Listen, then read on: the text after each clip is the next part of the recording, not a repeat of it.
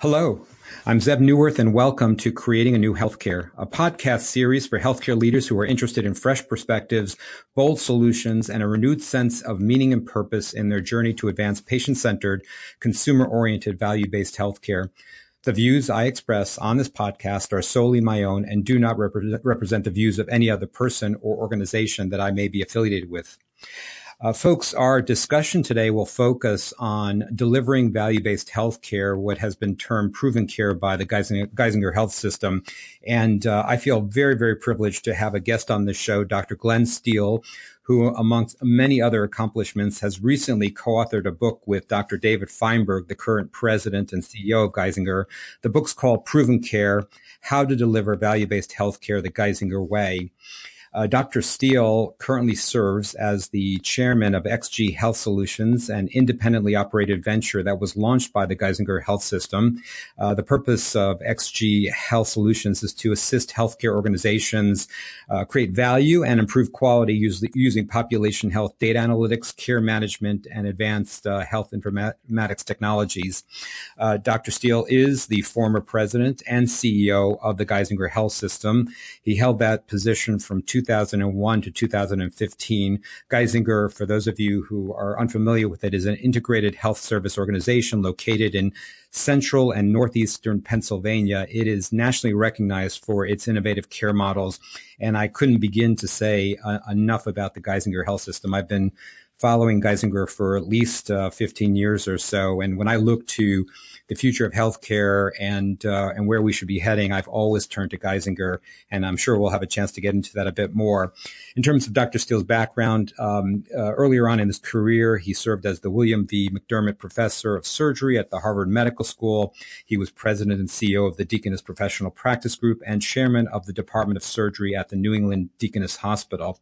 He's been a past chairman of the American Board of Surgery, a past president of the Society of Surgical Oncology, and a member of the National Academy of Medicine. In addition to his medical degree, Dr. Steele has a doctorate in microbiology and has published more than 500 scientific and professional articles.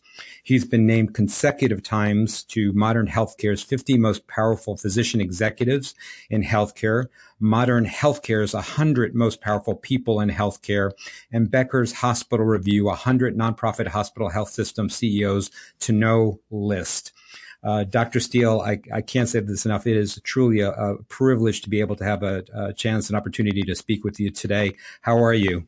I'm fine, Zev. It's my pleasure to talk to you. Well, thank you. So I have to tell you, Dr. Steele, in preparing for this dialogue with you, I discovered that there are probably 4 interviews I'd love to have with you. The first is, at least 4, to cover your amazing legacy and portfolio of accomplishments at Geisinger. The second is to talk about XG Health Solutions. The third is to talk about your current work with the Health Transformation Alliance. And fourth, just in reviewing all the material I covered over the past couple of weeks, I would love to just talk to you and learn more about Dr. Glenn Steele, the person and the professional himself. So I'm hoping we'll have another chance. But for today, we're going to stick with, I think, really talking about value-based healthcare and proven care, if that's okay with you. Terrific. So before we get into the solutions, I really want to sort of lay a platform or a groundwork in terms of, as the CEO of Geisinger Health System and now as the chairman of XG Health Solutions and your work with Health Transformation Alliance, what are the problems in healthcare as you see them that you have been trying to solve for a number of years and that you're currently working on? What is driving you? What is as Clayton Christensen says from the Harvard Business School, what's the job to be done in healthcare? I thought the Geisinger model, which was composed of not only a group of providers that encompass both hospital-based as well as primary care, but also included a huge payer. I thought that was a very interesting model to see whether payer and provider could figure out how to work together to bring a better health status over time. And one of the great advantages we had, in addition to the fiduciary with both payer and provider in it, was that our demography was very stable. So we were responsible when I started for about 3 million individuals in our service area. And a huge percentage of those folks were getting care from us, but they were also insured by one or another of our insurance products. So, rather than having this kind of antipathy between payer and provider, which is what I experienced in most of the rest of my career in healthcare, it occurred to me that maybe we could align the incentives. We could create an information flow that could actually include both claims data and analytics on claims data side, plus the healthcare delivery data and the data warehousing and the analytics on the provider side, and really attack total cost of care because we were doing better in chronic disease management, for instance, and keeping people from having to be admitted over and over again. So it was. And again, it was recognizing what was special about Geisinger, the market, the fiduciary structure, the demography, and thinking about attacking the inefficiencies in care in a fundamentally different way. Mm-hmm. So at Geisinger and in your current work now, if you have to list the top 2 or 3 major problems that you're trying to solve for, what would they be? Inappropriate utilization. I became convinced that in every high frequency caregiving episode, there was somewhere between 30 and 45% of utilization that was either outright not indicated or was only ambiguously indicated. And if you could do away with unnecessary or even hurtful stuff, you basically were emancipating a huge amount of value. So that's number one. Number two, when there was an absolute indication for a test or a procedure, particularly when it was a complex intervention, the second opportunity was to try to get rid of unjustified variation, what I would call seat of the pants medicine, so that there would be a default best practice for everything that should happen for every patient along that entire acute episode. So that was the second area where the value should be emancipated. And the third is once you would have an intervention, to really question how and where the rehabilitation should be done to make it most convenient for the patients post-acute and to make it most efficient. I think those were the 3 major compartments where value was to be emancipated. That's really that makes so much sense. What strikes me about this? So you had this realization over a decade ago. And began working on this. And yet I would say, and I could tell you, I had conversations as recently as this morning where these same issues surfaced as being the top problems in healthcare today. So it seems like it hasn't changed. You just saw it coming and realized this was an area, as you say, to emancipate value. You just saw it way ahead of most of us. Is that? I mean, do you still see those as the main issues that you're working on today? Absolutely. And what we're doing today is trying to scale a lot of what we did at Geisinger. I mean, the big issue, I've gotten to the point now where I think innovation is a heck of a lot easier than scaling. and so we're doing scaling experiments now, both through XG Health Solutions as well as through Health Transformation Alliance. Well, I'm going to come back to the scaling because that I couldn't agree with you more. And I'm really, really glad you said that about the challenge of scaling and even comparing to innovation. But before we get there, could you tell us a little bit about the proven care, both the proven care work you did in the hospital as well as the chronic care work, and what were some, like, what is proven care? What are the essential components of it? What makes a service or offering so-called proven care? Well, the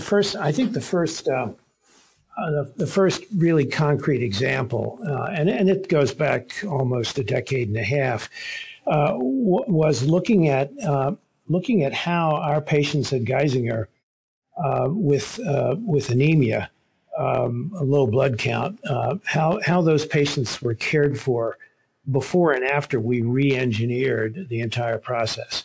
Now, the most usual cause for anemia, at least in our population of patients, was chronic renal disease.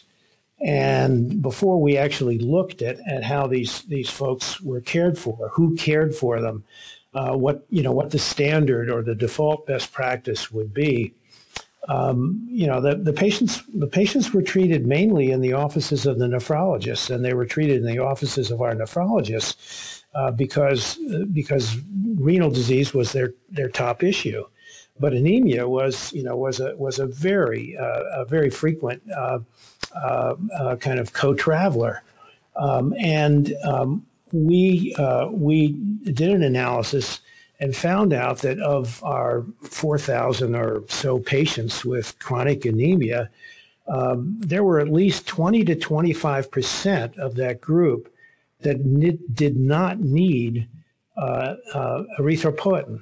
EPO, as you're probably aware, was one of the first very successful and relatively expensive biologicals that was shown to increase red blood cell count. But it also does a few other things. I mean, if you're of a certain age, i.e., older, if you've got cardiovascular issues, if you're given EPO, there's a certain chance that you're going to have complications from your cardiovascular issues. And if 25% or so of our overall group of patients could be just as well treated with iron, first of all, you're avoiding those cardiovascular complications, and secondly, you're going to a treatment that costs $1.50 or $1.75 as opposed to between $2,000 and $3,000. So that's a very concrete, and it was an early example. Now, in order to get default best practice, in order to find out who needed to be treated with EPO as opposed to iron, we totally re-engineered how and where our patients were treated with either iron or EPO, and we created best practice algorithms. We found that docs don't do well with algorithms. They can supervise algorithms. They can supervise the creation of centralized clinics for treatment. But it's much better than having each nephrologist decide in his or her office whether a patient is going to need to have EPO or iron. So that was a first example, and I can go on with lots of other examples probably for a week. Well, at least from reading through your book, I didn't realize there were over 20 proven care algorithms or pathways that Geisinger's created. And they're both in surgical pathways. The classic, and the first one I remember reading about well over a decade ago, was about CABG, the bypass surgery. That really blew me away when I first read about it, how you'd gotten all these cardiologists and heart surgeons together and used evidence-based, medicine or whatever was at your disposal, and really came up with one approach before surgery, during surgery, and after surgery. And you got everyone to agree to it. And will you tell it, what was in that case, what value did you create, as you would say? What value did you emancipate through creating such a protocol for teams, not just individual surgeons, but for entire teams? Well, I mean, the reason that we started with cardiology and cardiac surgery was, number one, we had really great leadership, and we also had really good outcome. So it wasn't like we were trying to take something from really bad to good. And we were really good, and Pennsylvania had an external set of metrics looking at both quality as well as cost, and so again, I wanted to start where I had good leadership. I also wanted to start where the discipline itself, whether it was cardiology or whether it was the Society of Thoracic Surgery, the cardiac surgeons, they had already established criteria which they felt should be applied for every step along the way from beginning to end in a patient who needed to have a CABG or needed to have an interventional cardiac procedure. It's just that no one had ever baked in all of those expected standards into the entire episode. And what we conceived of in our discussions with our men and women involved is, could we bake in a series of best practice defaults for every patient in a way that other really good institutions, that had a different sociology and a different structure, would find very difficult to do. So we try to take advantage of our own unique structure and sociology to do something that other, really well-trained, highly productive, extraordinarily committed men and women couldn't do. What would be our advantage at Geisinger? And then the question was, if we were able to do this, not doing it as cookbook medicine, not turning our men and women into robots. There was always an escape if there was a good reason to deviate. But if we could do best practice for every step along the way, would the outcome be, number one, better, and number two, less expensive? And that was the start. Now the other, and it wasn't as if we couldn't just take stuff off the shelf and bake it in. We had to discuss it. We had to create options for men and women to deviate as long as they could justify deviating from the defaults in a real-time manner to their colleagues. But that was the beginning. Now, after we did all that, we tried to create the sexy packaging. So the sexy packaging was the warranty, the single price, including us taking financial risk for any complications over a period of time. And it was the sexy packaging that got all of the publicity. But the really important core was re-engineering to default best practice. And in terms of outcomes, what did you see improve both in any of the proven care work that you did? What were you seeing, in fact, quality, safety, costs? What were some of the benefits of all that work? Well, for the CABG, which was the initial, we ended up. We had a very good mortality rate even when we started. But we got as close to zero mortality as you could possibly do. Anytime you're dealing in human medicine, you're going to have issues that are bad outcome. But we went. I can't remember the actual number, but we went from a relatively low mortality rate, severity stratified, to an incredibly low mortality rate. So that's number one. Number two, we saw a decreased length of stay. Number three, we saw decreased readmissions. And number four, when you looked at the contribution margin, that is the cost for us in taking care of these folks, the costs went down, and so our contribution margins went up. And that was, now the bet that we made in terms of the warranty was as follows. Between our own payer and our provider, we looked at 3 years worth of CABG, coronary artery bypass, before we re-engineered. And we looked at the costs, including the costs of any complications that we subsequently took care of in a period of 90 days. And then we said to our insurance company, we will put a single price on this, which will be 50% or one half of the cost. So we basically had to improve by a factor of 2 to break even. Wow. And we did. That's impressive. I think I remember again reading about this as these were coming out and all along the way. And the most striking thing to me was the reliability that you built in. Reliability is something we've heard about in other industries, but to my mind and my reading, it was the first time I'd ever seen anything like that in healthcare, bar none. That level of confidence in your reliability. Yeah, well, there were two precedents. They weren't quite the same, but there was something called the Northeast Cardiovascular Group Consortium, and they had attempted to do something. It was interinstitutional, not within a single institution. And then the VA surgical study group actually probably almost 20 or 25 years ago. Again, I think it was centered in Boston, but they attempted to do something very similar for a number of their interventions. But it wasn't quite as formalized or systematic, and it didn't have this kind of sexy single price warranty packaging. Right. How about turning to the Proven Health Navigator model in primary care? Can you describe that a little bit in terms of some of the critical features, components, and what do you think some of the benefits you realized were in the outpatient primary care setting from that? Well, our strategy after we'd actually gotten our operating issues under control, and that took about 2.5 or 3 years when I first got there.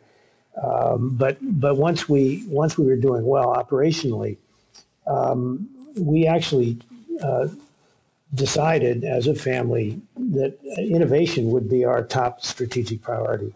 So the top down, and there were a number of other, there were about 3 or 4 strategic goals, but innovation was our top goal.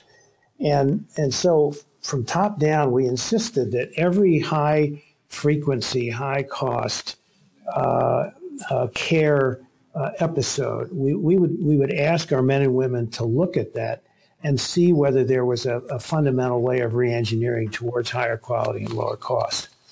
And it turned out, and so it was a bottom-up detailing of how each of the disciplines or each of the service lines, because a lot of we ended up evolving towards multidisciplinary service lines, each one of those would decide for themselves what their goal should be over a period of usually 3 years to 5 years. And it turned out our community practice was probably the most innovative of all of our service lines. And we were spread out over Kingdom Come. We covered, I think, 42 of the 47 counties in Pennsylvania, and we were all connected with Epic because Epic actually got installed in 1995, and that helped us out a lot because everything was translated into a single electronic record, and eventually went into a data warehouse, and we could analyze who was doing what. But our community practice decided to do 2 things.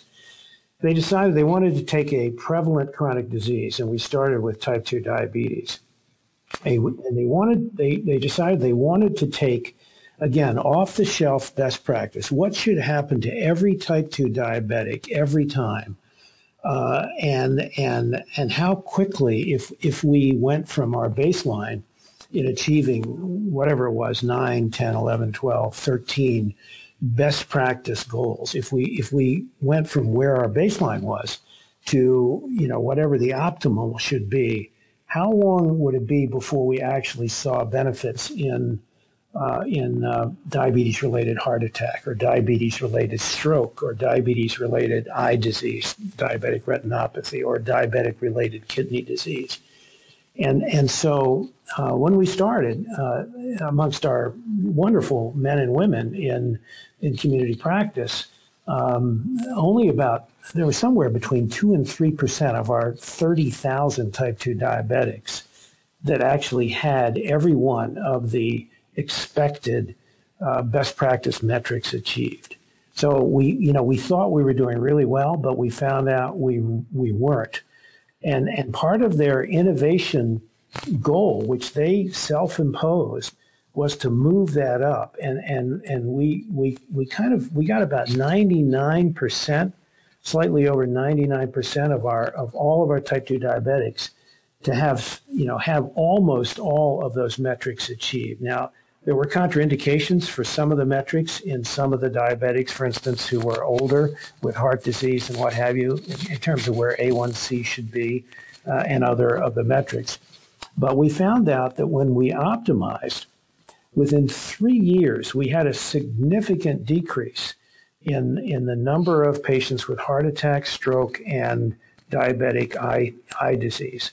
And that translated into significant decreases in the need for hospitalization. When I say significant, I mean 20 to 30% decreases in the incidence of acute care hospital demand for those diabetics. And that's just another concrete example of how important it was to just do the things that we knew should be done for every diabetic. Now, part of PHN, Proven Health Navigator, was how you got all of those wonderful primary care physicians to actually be able to do all of the best practices and not drive them crazy or not have them burn out or what have you. So a lot of what Proven Health Navigator was to get people in those practices to fundamentally change what they did, how they did it, and who did what for each of the patients. And that's really what PHN is. One of the really brilliant inflections you made was this use of the all or none bundled metrics for diabetes. And whereas everyone else was measuring diabetes, looking at, let's say, one factor or two factors, the control of hemoglobin A1C or blood pressure control, you all decided, no, every individual with diabetes needs to have these 9 or 10, whatever the number of metrics, controlled. And so we're going to measure ourselves based on how well we control all of these factors in an individual. So you don't get credit for taking care of a person with diabetes unless you nail all of them. And that was just, again, I had never heard of that before. As you were saying, you started out pretty low. You realized you started around 3%, and rapidly improved. But I would say that that's something that probably the rest of us could take a lesson from. One thing that's surprising about your Proven Health Navigator, and I wanted to ask you about this, I've been wondering about this actually for a while, is you embedded lots of people in the clinics. You embedded care managers and pharmacists, and then you had your specialists leave the mecca of the hospital and go out to the practices on a rotating basis. I guess my question is, in the sort of era of virtual care, and I've been struggling with this for quite a few years in terms of deciding which way to go. The idea of either embedding care managers or having them virtual. What led you to this, to embed them? Again, you have tons of practices out in the community. It's not like one or two. You've got dozens of practices, so it requires people to be there. And so what do you still think that's a model that makes sense in the age of virtual care and virtual medicine?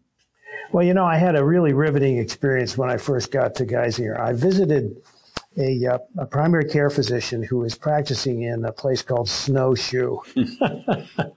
and it was a wonderful young woman, and she was there alone with an administrative person at the front desk.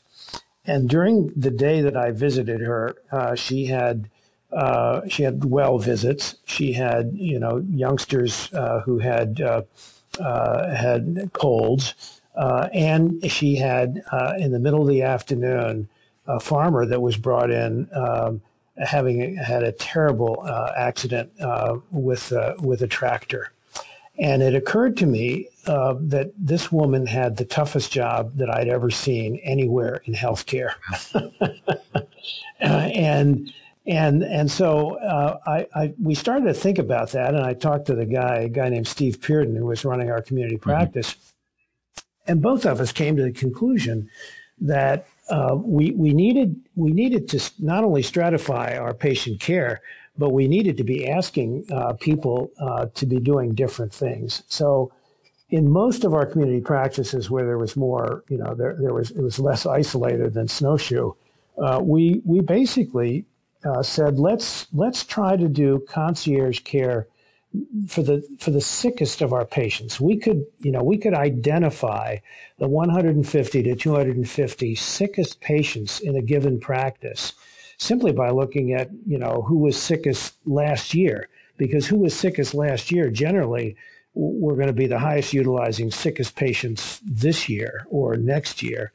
And we said, if we embed care managers, and we actually got our care managers from the payer side, from the insurance company side, if we embed those care managers in the practices, and we give them primary responsibility for everything that happens to those 150 to 250 sickest patients, and we expect them to be proactive, not just on the phone, but even going out to the homes and be of the community, and they've got the information from the insurance company and they know how to use it. Then we can have the captain of the ship, who is almost always the primary care physician. He or she can kind of manage the overall journey of the ship, but they don't have to take care of well folks and then all of a sudden have to deal with a terrible industrial accident, or they don't have to do everything across the board. So there was a huge amount of re-engineering that was involved in the Proven Health Navigator.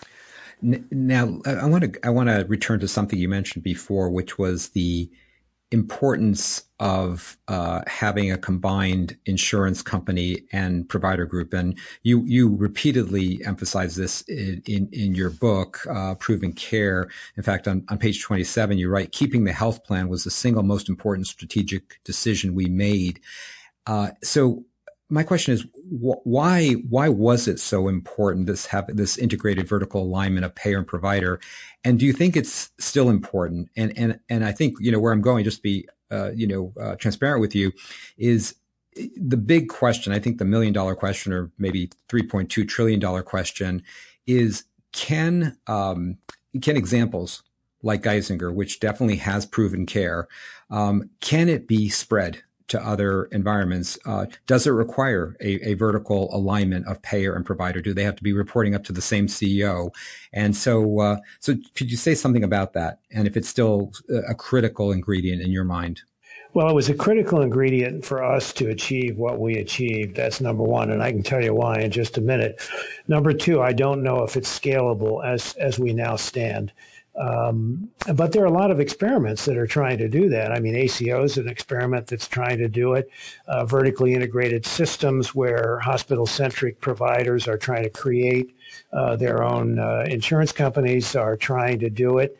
A lot of what we're focused on with Health Transformation Alliance is actually trying to get purchaser and provider much closer aligned. So the answer to the question in terms of scalability, still to be determined. The answer to the question, was it critical for us? Absolutely. And so let me tell you why. Number one, in general, if an insurance company uses all of its capabilities in looking at claims and looking at analyzing claims, they can predict pretty well what cohort of patients is going to need what intensity of care over the next year or 2 years, but they can't ensure that care is going to be given.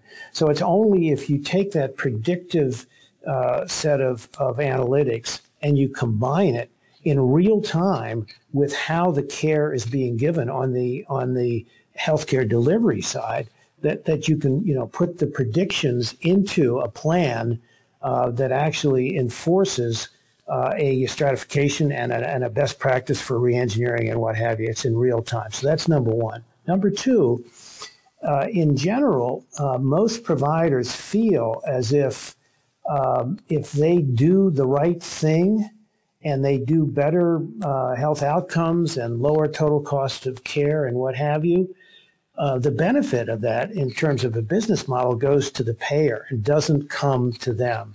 Because up until now, most of the payment is totally dependent upon units of work on the provider side. What we were able to do, and I can give you concrete numbers, when we redefined how our community practice was done, and we saw these 25 to 30% decreases in hospitalization per thousand for our acute care need. that savings on decreased total cost of care came directly back to our insurer. But I could do the internal transfer pricing. And there were times when even within our small unit, we had $35 million come across from our payer to our community practice because they had achieved all their goals. And that's pretty impressive. It's really impressive. And so as you're scaling, so XG Health Solutions, you're taking what you've learned over years and years at Geisinger, having now packaged it and sharing it or offering it to other providers. So is XG the experiment in scaling? Is the Health Transformation Alliance a different experiment? How do you put that bigger picture together in your mind? I've been very, very curious about that. Well, XG was 5 years old, I think, last week or what have you, and it was started. I was CEO and of Geisinger and chairman of XG, and it was started in a partnership between Geisinger and a wonderful private equity group called Oak, and the intent basically was to take our intellectual property and our transactional abilities to do all this proven acute and proven chronic and proven health navigator, and basically see if we could, spread it and sell it to other organizations who were either contemplating or were in the midst of a journey from volume to value. And it was the major innovation engine, and we decided that we would take it outside of the strategic goals which were in Geisinger. Because we wanted to take it off of our balance sheet, basically. And innovation is fundamentally different than scaling, fundamentally different. Mm-hmm. What HTA is, Health Transformation Alliance, is a completely separate deal. I was recruited as vice chair because of my reputation at Geisinger and what have you. But Health Transformation Alliance is now 46 self-insured companies that have committed to share data on their pharma and their health services buying, and to move both in the pharma world as well as in health services to try to create a relationship that's based on value, not volume. And XG works to take a lot of our care pathways, a lot of our re-engineering content and transactional abilities into HTA so that they can design what it is they want when they're trying to buy, in a much more efficient and value-based way.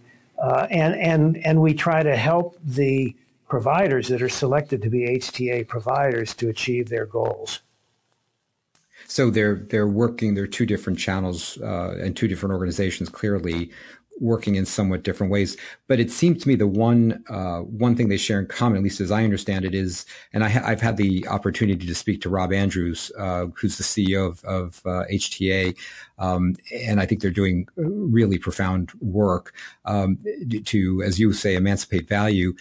But the one thing is at the core of it, they're both using proven care concepts and tools. Is that right? Or that's exactly right. I mean, we've started. Whenever we aggregate potential employee volume, we'll go into a market and we'll say if we're going to be able to increase your volume for hips and knees and treatment of low back pain or what have you, we want to attack, price per unit. So it's the usual, we'll give you volume, you give us discounted price per unit. But what we're trying to do with these care pathways is to adopt the Geisinger type of best practice for who gets a hip replacement, who gets a knee replacement, who gets an intervention for low back pain. And we've got type 2 diabetes in there as one of our original 4 care pathways. And the concept there is, we're attacking unjustified indications. We're trying to get much more stringent about who gets what. And then once we are convinced that, the indication for the procedure or whether it's diagnostic or therapeutic is reasonable, we're attacking unjustified variation and how that episode actually is transacted. Mm-hmm. And so, it's based on the core design principles of proven acute and proven chronic. Absolutely. It's interesting. I didn't realize that part of the proven care pathways and protocols was figuring out the whether or not the actual procedure should occur. But it sounds like that's actually baked in, as you would say, into the pathway itself. Is that decision-making process? I'll tell you what, if something is not needed, the best way to avoid problems and save money is not to do it. Yeah, that's and if we could translate that into healthcare, boy, oh boy, about a third of the cost of healthcare would decrease overnight. But what's interesting, actually, you reminded me of that conversation I had with Rob Andrews. He shared something with me, which stat, which I was startled at, which was that between just four procedures or four conditions, hips, knees, back surgery, and diabetes, those four make up something like 40% or more of healthcare costs for employers. So by reducing unnecessary surgery and procedures and optimizing care in those four, you could save quite a bit of money and improve care tremendously. Absolutely, no question about it, which is why we chose those as our initial use cases. Now, did you also attack in the book? There were actually towards the end of the book there you do have a chapter on at least one or two on pharmacy and biologics. So did you? And clearly, as we know today, pharmaceutical costs make up somewhere around 20 to 30% of total healthcare costs, and they're rising compared to the rest of healthcare costs, which seems to be stabilizing, relatively speaking. So, did you see that as a major issue even, back 5-10 years ago, or is that something that's really emerged more as a big issue right now, the pharmacy costs? No. As I said, the first concrete example of reengineering was EPO, so that goes way back. But as you see more and more of extremely effective but extremely expensive biologicals. And treatment of hepatitis C is a perfect example. We believe that there are certain market-based attacks on pricing which will occur. Obviously, as you get more and more options for the treatment of hepatitis C, there's going to be more and more competition. The market will take care of price per unit. But what I believe over a period of time. But what we were trying to do at Geisinger was to get much more stringent on how the biologics were used and on whom they were used and how long they would be used. And a good example is treatment of psoriasis. I mean, we found out early on that a significant number of our patients who are getting very effective but extraordinarily high-priced biological treatment of psoriasis could be even more simply treated and certainly more efficiently treated with a light box, exposure to a light box on a regular basis. But our insurance company was willing to pay the $40,000 to $50,000 a year for the biologicals. But but if somebody wanted to get a light box, they had to take $4,000 to $5,000 out of their own pocket. That's ridiculous. So and you can't expect everybody to get a light box. So we had to figure out how to re-engineer our care, how to be able to determine which of the patients with psoriasis were appropriate for the light box, and then we had to change the financial incentives. But that's another really good example. That hasn't been scaled yet to HTA, but at some point we're going to attack the indiscriminate use of very effective but very high priced biologicals. Yeah, that makes a lot of sense. So if you could imagine what good would look like in, let's say, 5 to 7 years, and snap your fingers and make it happen for healthcare in America, do you have some high level vision of that, or some criteria that you would say this is what healthcare should look like? Well, I try not. I try to be pretty concrete because I think most progress is incremental. There are very few epiphanies, and most epiphanies have real collateral downsides.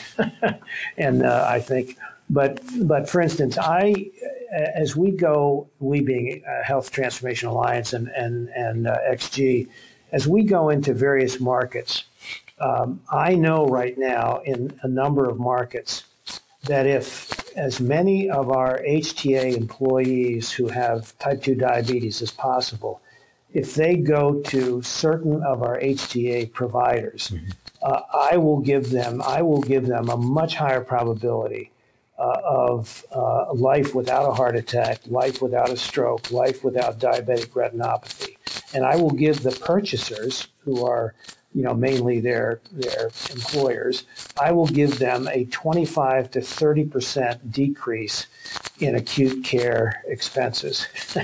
Wow. So if I can show that in a couple of markets, then what I want to do is to have more participation and more demand for the right kind of care. Hitting as many of those 9, 10, or 11 bogeys as possible for every diabetic.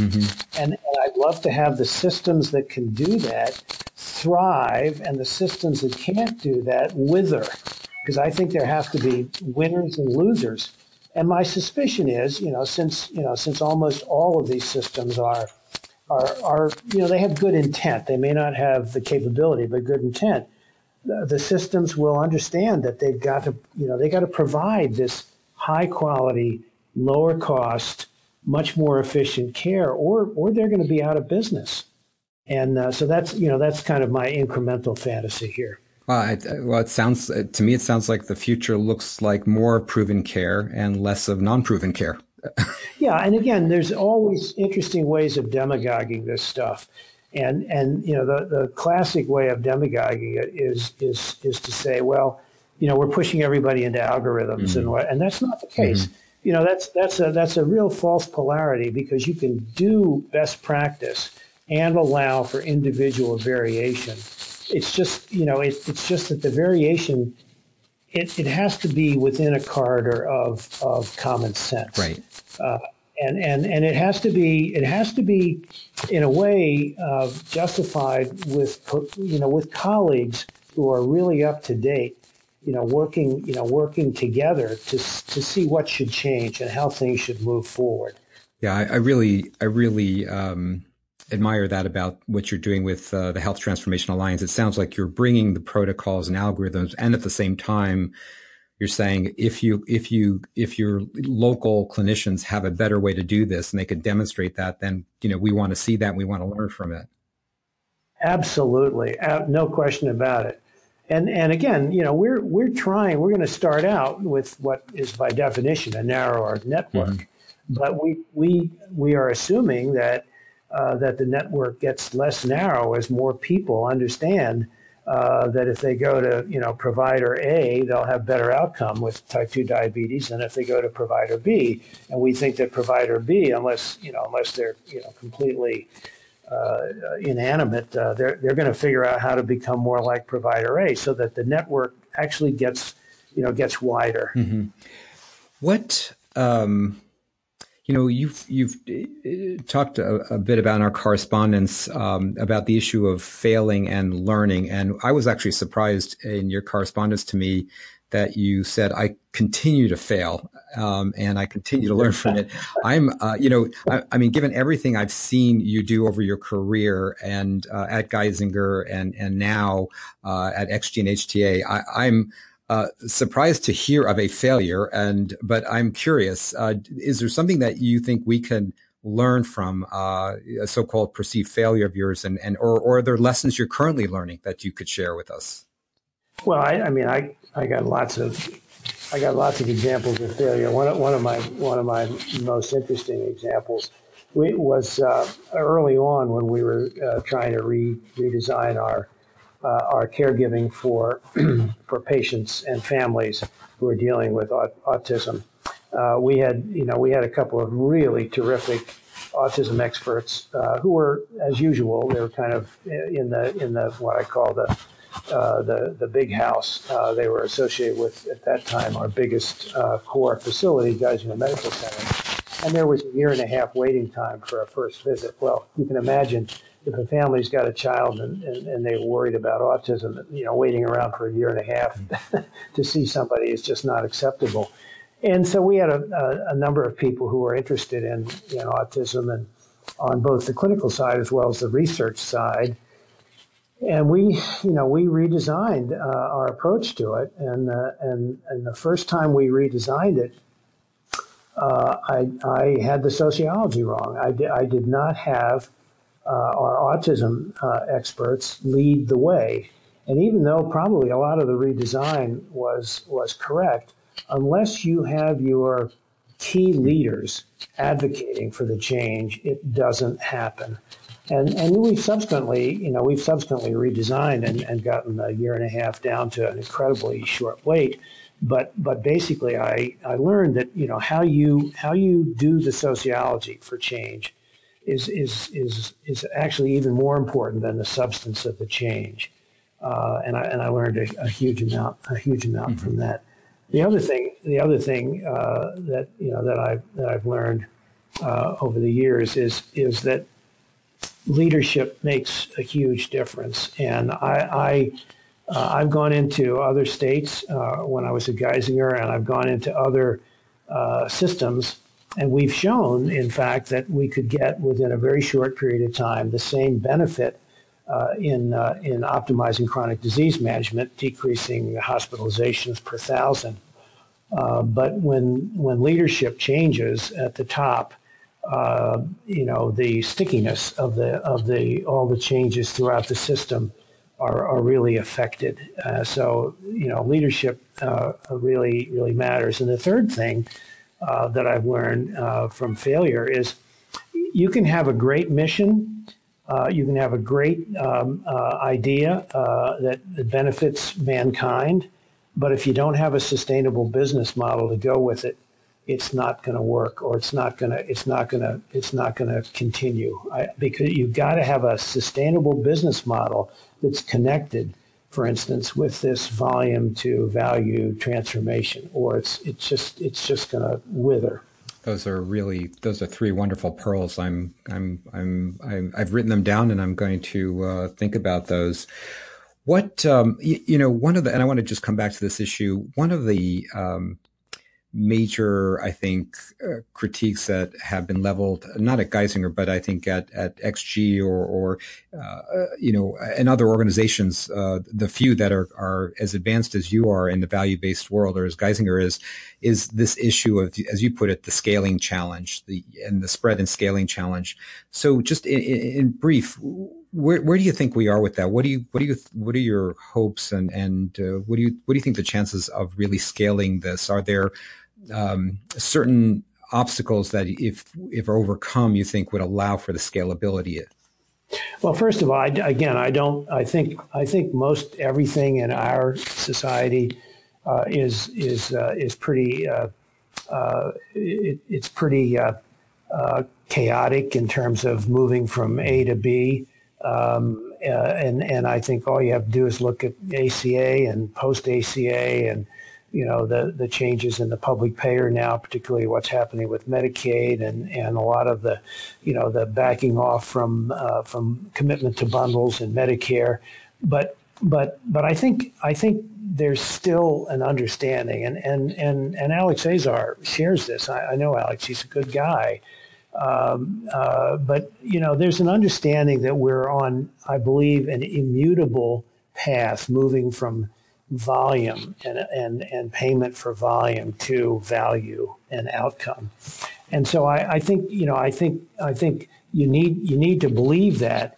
Otherwise, you're just not going to be able to go from where most places are to where Geisinger is now. So that's number one. I think number two, the purchasers, particularly the large employers, are taking a much different stance towards their employees. They are committed to their employees, They know that recruitment and retention depends on their indirect benefits, i.e. healthcare. They understand that productivity is directly related to the health status of their employees. The average duration of the employee for our HTA membership is 12 years. And so, it wasn't so long ago that a lot of the HR folks in these big companies were fantasizing just giving their employees a check once a year, $8,000, $10,000, whatever it was, and you guys just go out on the market and figure out, your own health, your own health insurance.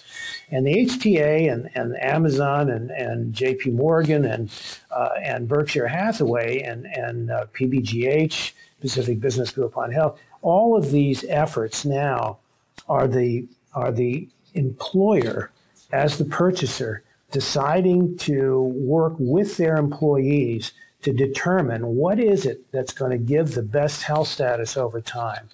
And that isn't, despite all the, the political changes and the hubbub in Washington, what have you, I think that's going to be consistent. I don't think it's going to go away. So, again, scaling is a big deal. Some things will work in one market, other things will work in another market. But I think we'll move in a relatively chaotic way in the right direction. But, in this country, it's always going to be chaotic. So last question. I ask this of all my guests on this podcast.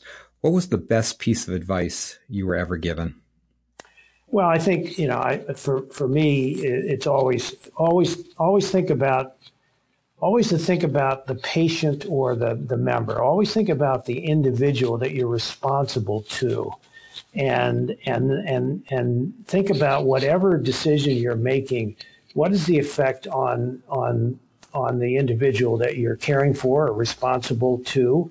Or think about the member who's getting the insurance coverage, and that always tends to keep you on the right corridor. That's great advice. That's perfect advice and especially to end the show with. So Dr. Glenn Steele, Dr. Steele, I want to thank you so much. Again, I've been following you and Geisinger for years, and just looking to you all for innovation and ideas. And I just want to say to our listeners, if you haven't read Dr. Steele's book that he co-wrote with Dr. Feinberg from Geisinger, I would recommend it. It's a great read. I came away, even after following Geisinger for years and talking with your colleagues at XG and HTA, still came away with some new ideas and some inspiration. So I would highly recommend it.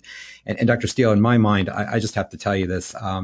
When I look at healthcare for the last 30 years or so, I would put you in a small pantheon of maybe half a dozen people who I think have really made a very, very positive inflection in American healthcare. I mean, Don Berwick, maybe Lee Sachs from Advocate, John Toussaint, Toby Cosgrove, Gary Kaplan, and you really have, I think, changed American healthcare over the past, couple of dozen years. And so just want to take my hat off to you. It's such a privilege being able to talk to you after reading your work and seeing your work and studying your work and emulating your work for so many years. So just want to thank you so much for taking your precious time to speak with me and to be on this podcast. My pleasure, Zev. Appreciate it. Great. And to all the listeners, again, I just always want to recognize and thank you for those of you, especially who are doing the hard work every day of taking care of patients, and those of you who are supporting them and taking care of patients. I hope this has been as stimulating and catalyzing for you as it has been for me. And until next time, be well.